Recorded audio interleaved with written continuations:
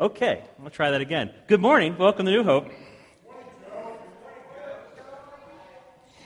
I'd like to invite you to turn with me to the book of 1 Corinthians chapter 5,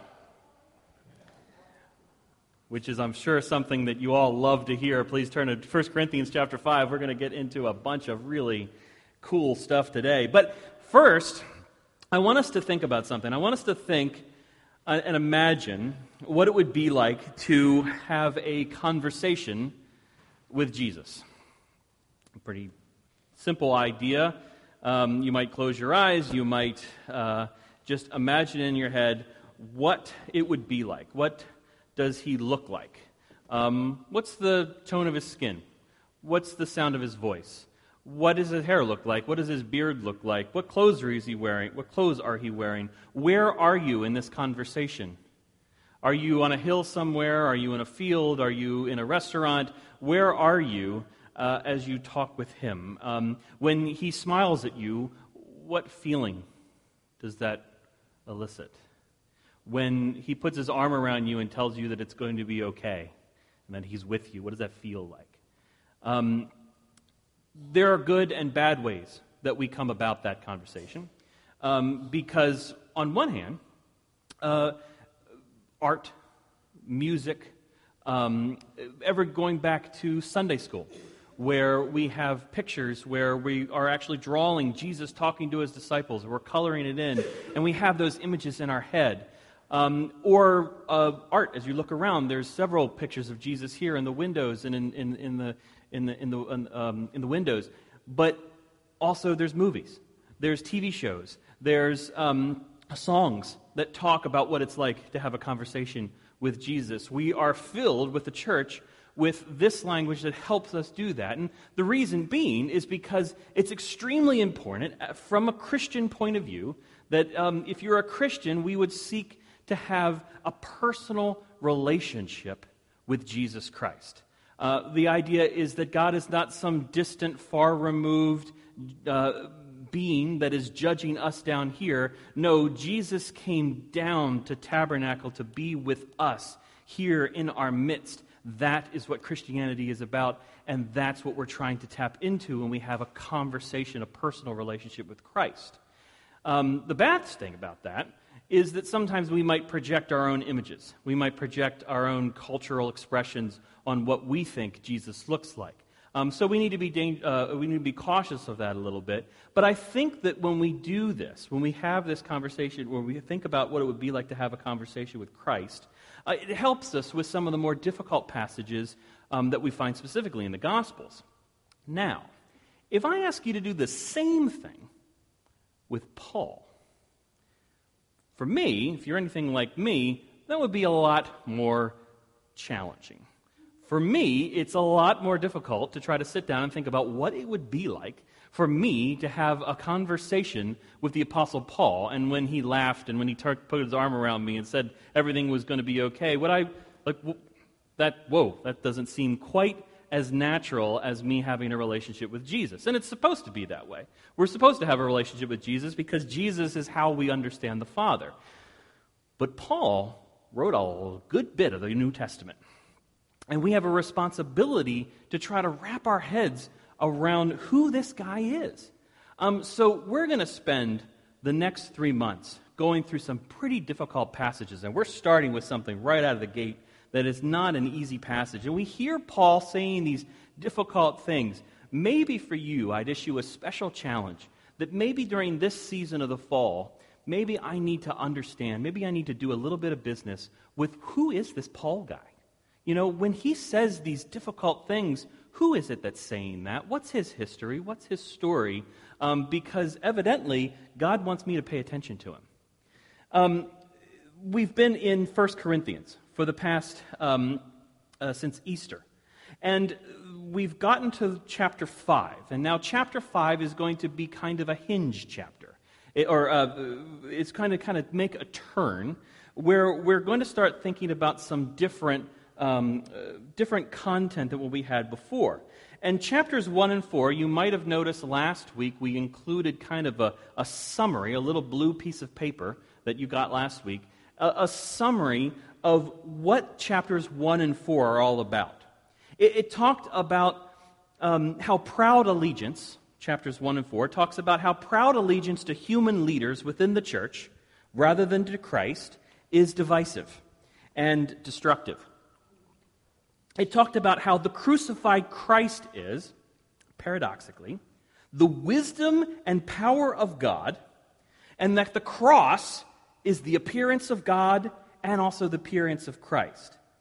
It talked about how possession of the Spirit and spiritual maturity consists not just in having or displaying humanly valued indicators of social and spiritual status, but rather than being lofty, rather than that, the Christian life is called to be intimately connected to the cross.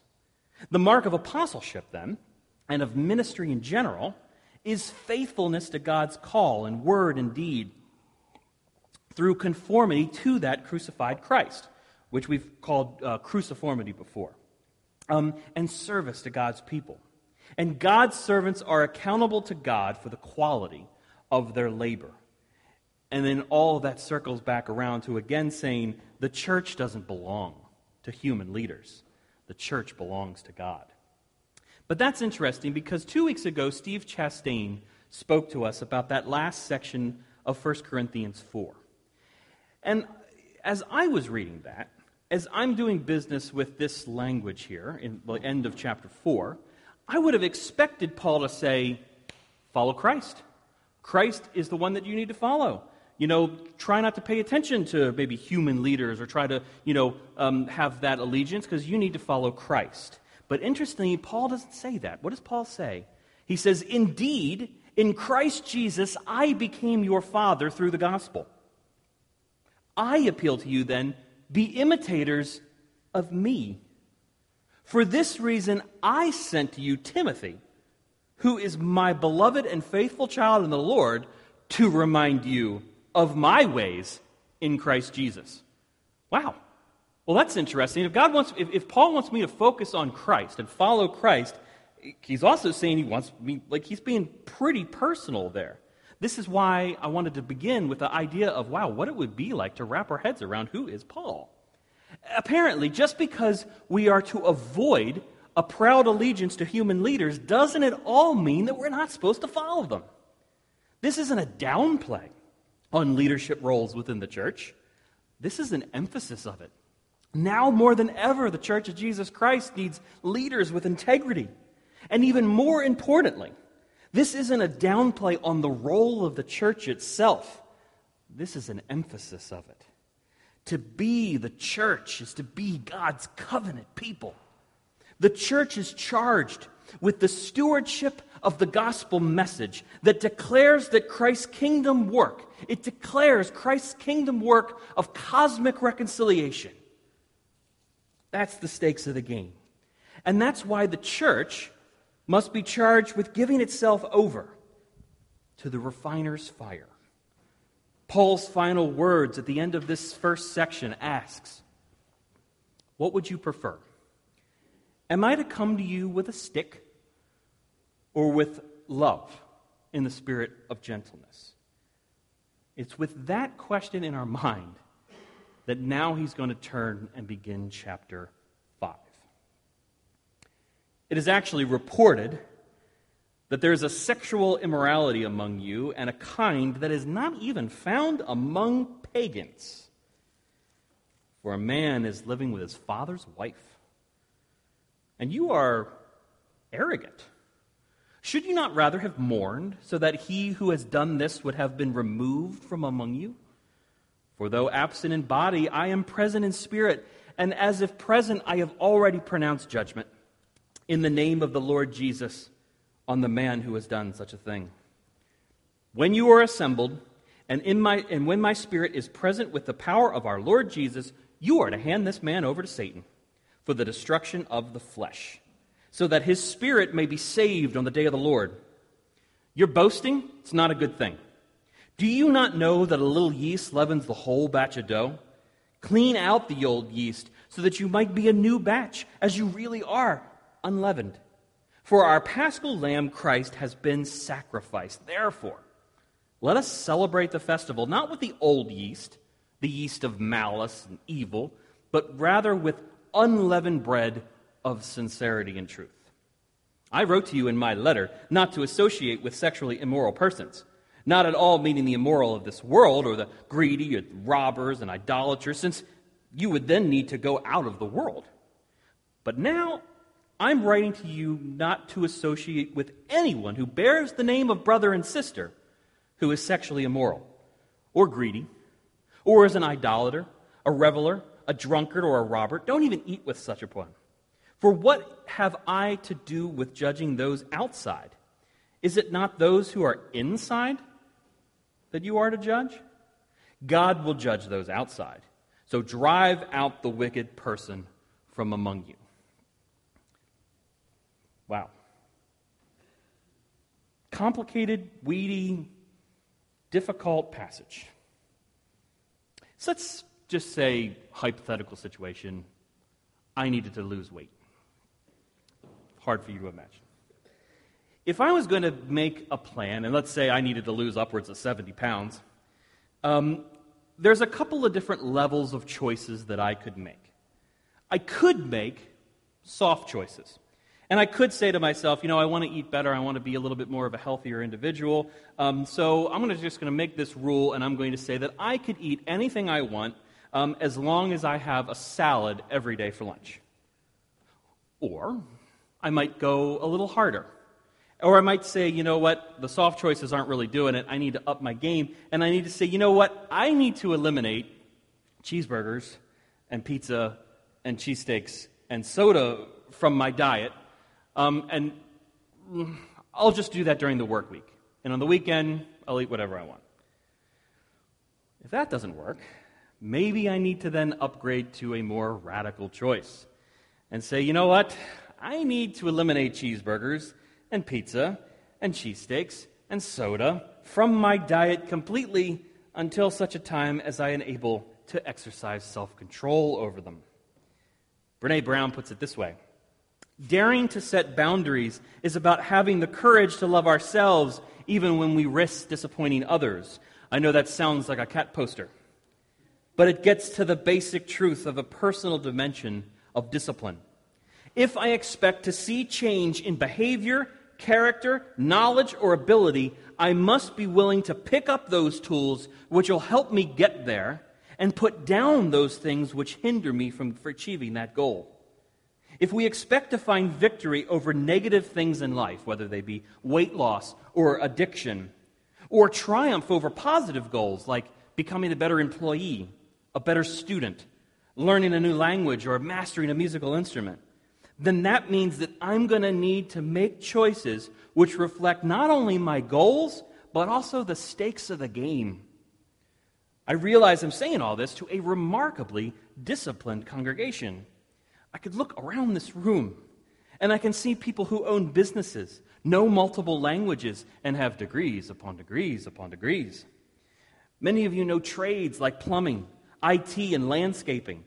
You've dived into the arts through music and design. You're doctors, you're lawyers, you're teachers, your parents, your students. You know what it means to exercise discipline in order that you might become accomplished in your field.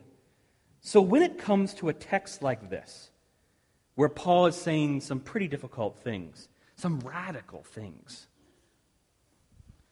to the church at Corinth, it may help us to apply those same principles of personal discipline to the church. So maybe we can broaden Brene Brown's quote by saying, daring to set boundaries for our community is about having the courage to love the church, even when we risk disappointing others, because we know we're called to be God's set-apart covenant people, knowing the stakes of the game and making choices that reflect that truth. Like Israel, we are blessed to be a blessing.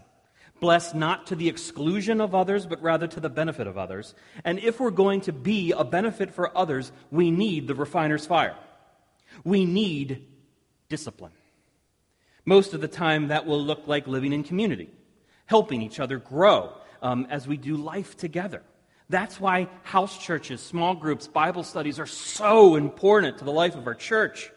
We call out things in each other. Sometimes we even name each other's sins, and it takes humility to do that, to sit down with a brother or a sister and say, I see this in you, and I want to name it, and I want to help you name it, because I'd like to work through it together.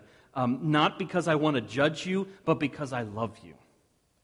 I've said it before, and I will say it again. Humility is the Christian superpower. The more we do business with our own depravity and live life in a community healthy enough to call out sin in each other, the more we're able to remove that log from our collective eye and see clearly to point out the splinter in others. Purity doesn't lead to pride. Not true purity. Purity leads to love. And it's that basic principle that we need to understand to get our heads around what Paul is doing here with this complicated matter. And to do that, we need to first understand the grounds for this type of discipline and the particular thing that has Paul worked up. Most likely, when the text says a man is living with his father's wife, he means that he is engaging openly and unapologetically in a relationship, including a sexual relationship, with his stepmother. These days, such a situation might land you your own reality TV show. But in Paul's day, not only was this specifically prohibited in Torah, it was also against Roman law. Leviticus 18 has this long list of laws prohibiting every form of incest you could think of. It even makes special note to point out that it still counts even when you're only related in law. And Deuteronomy 22:30 says, "A man shall not marry his father's wife, thereby violating his rights."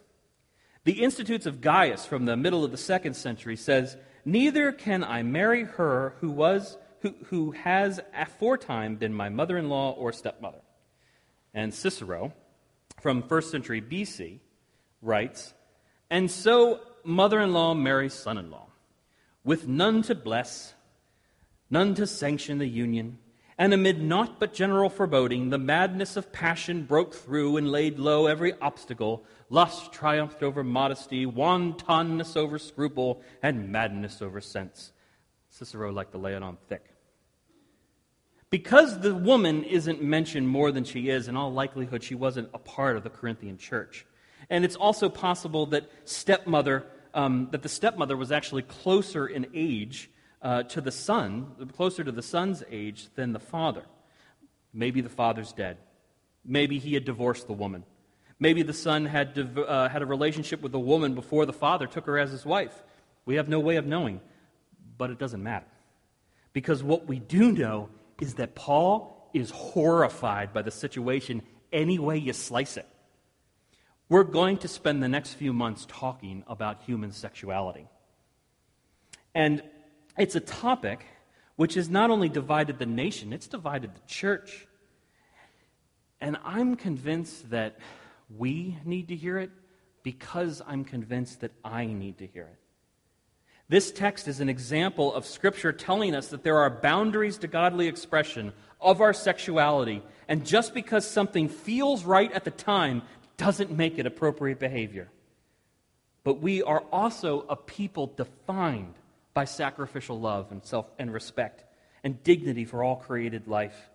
And we must take that love into our conversations regarding human sexuality if we are to make choices which reflect the discipline of a community with the kind of call that we have.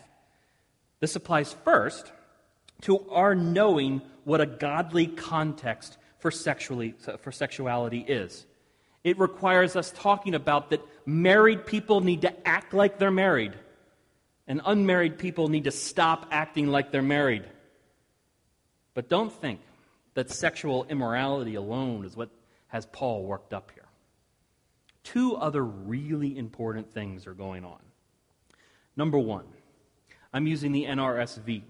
And the word translated pagans by this and the NIV, I believe, is the word that's usually used to refer to Gentiles. And this might actually give us a clue at what Paul thought of Corinthian converts to Christianity, that they're Gentiles no more. They are part of a covenant community, and they need to start acting like it.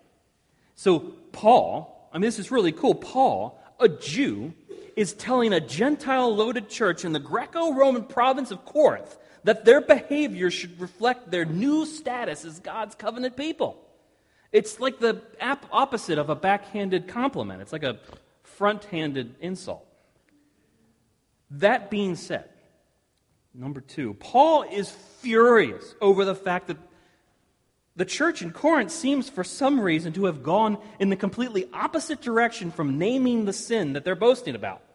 They're arrogant, they're puffed up, they're inflated with pride. This might suggest that the man in question enjoys some kind of social status in the community. Or worse, they might actually be using this opportunity to boast about this guy's sexual freedom in Christ. Regardless, Paul wants none of it. And he makes it clear that in this particular instance, the right thing for them to do would be to forcibly remove this man from the community. He says, "When you are assembled and my spirit is present with the power of our Lord Jesus, you are to hand this man over to Satan for the destruction of the flesh, and that his spirit might be saved, so that his spirit might be saved in the day of the Lord." I mean, that is one heck of a loaded sentence. First of all, Paul seems to be implying that he will somehow be spiritually present with them during this disciplinary action. And if that wasn't mysterious enough, he then doesn't just say that the Corinthians should show this guy the door until he repents of his ways. He wants the church to hand this man over to Satan for the destruction of the flesh. The passage might bring to mind something that Jesus said in Matthew 18. If your hand or your foot causes you to stumble, cut it off, throw it away. It's better for you to enter life maimed or lame than to have 2 hands or 2 feet and be thrown into eternal fire. And if your eye causes you to stumble, tear it out, throw it away. For it's better to enter life with 1 eye than to have 2 eyes and be thrown into the hell of fire. Ultimately, Paul tells us the goal of discipline will be for his benefit, so that the man's spirit might be saved on the day of the Lord. And that ultimate goal might help us with the language that Paul uses here and in the rest of the chapter. He again reminds them that their boasting is not a good thing, and then he says that a little yeast or leaven leavens the whole batch of dough. So they are to clean out this old yeast, this yeast of malice and evil, and then just be unleavened bread of sincerity and truth. Simple, genuine, unpretentious bread. For Paul tells us our paschal lamb, Christ, has been sacrificed. Now here we're in the weeds. So let's tally this up. We've got incest, we've got excommunication, we've got mysterious spiritual presence, we've got handing people over to Satan, we've got the destruction of the flesh, the day of the Lord, unpretentious bread, and the paschal lamb. Let's see if we can make sense of this by actually considering the narrative of the Passover itself. If the Corinthian Gentiles were excited about getting into the story of Israel, they're about to drink from the fire hose.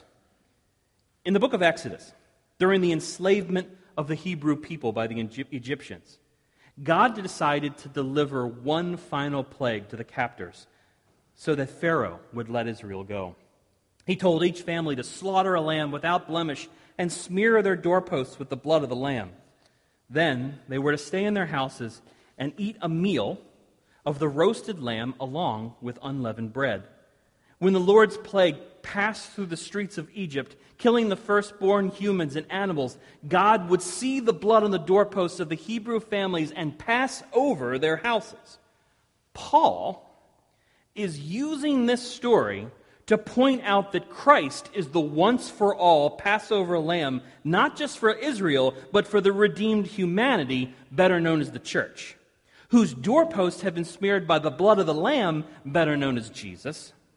By placing the offending man outside the realm of the church community, he is then being exposed to the destructive, Satan-led powers of this world. And when Paul mentions flesh, he's not talking about the guy's body. He's talking about the rebellious human nature that is opposed to God. Therefore, expelling the man from the community of faith would hopefully put to death these fleshly passions and desires and ultimately work towards his repentance and salvation. All of this is the responsibility of the church, not only because of the church duty to corporate discipline, but also because the church has a responsibility to be as healthy as they can be for the purposes of their calling. Thus, they are to remove that old, dirty yeast of malice and evil from among them and remain unleavened bread. So then Paul is going to ask again, or I'll ask for Paul again. What would you prefer? Am I to come at you with a stick or with the love and spirit of gentleness? Gentleness. I'll take gentleness, Paul. Great, Paul says. I'm glad you said that, because that means that we have a responsibility to be the church. It means that we have a responsibility to live in transparent community. It means that we need accountability partners. It means that we need to study the Scriptures. It means that we need to maybe consider, who is this guy Paul anyway? Like, what is he trying to say? What is his larger goal here? It means that we need to live in community.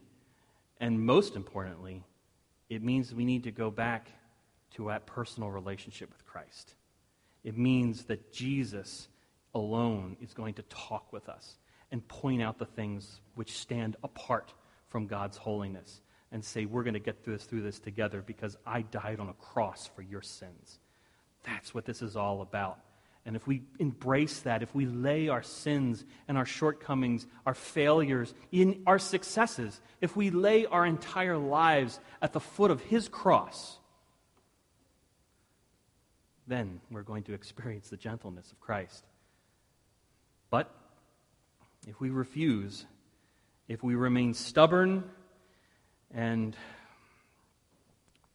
ignorant or arrogant, prideful, then there may come a day where God needs to use the stick. And with that, we need humility.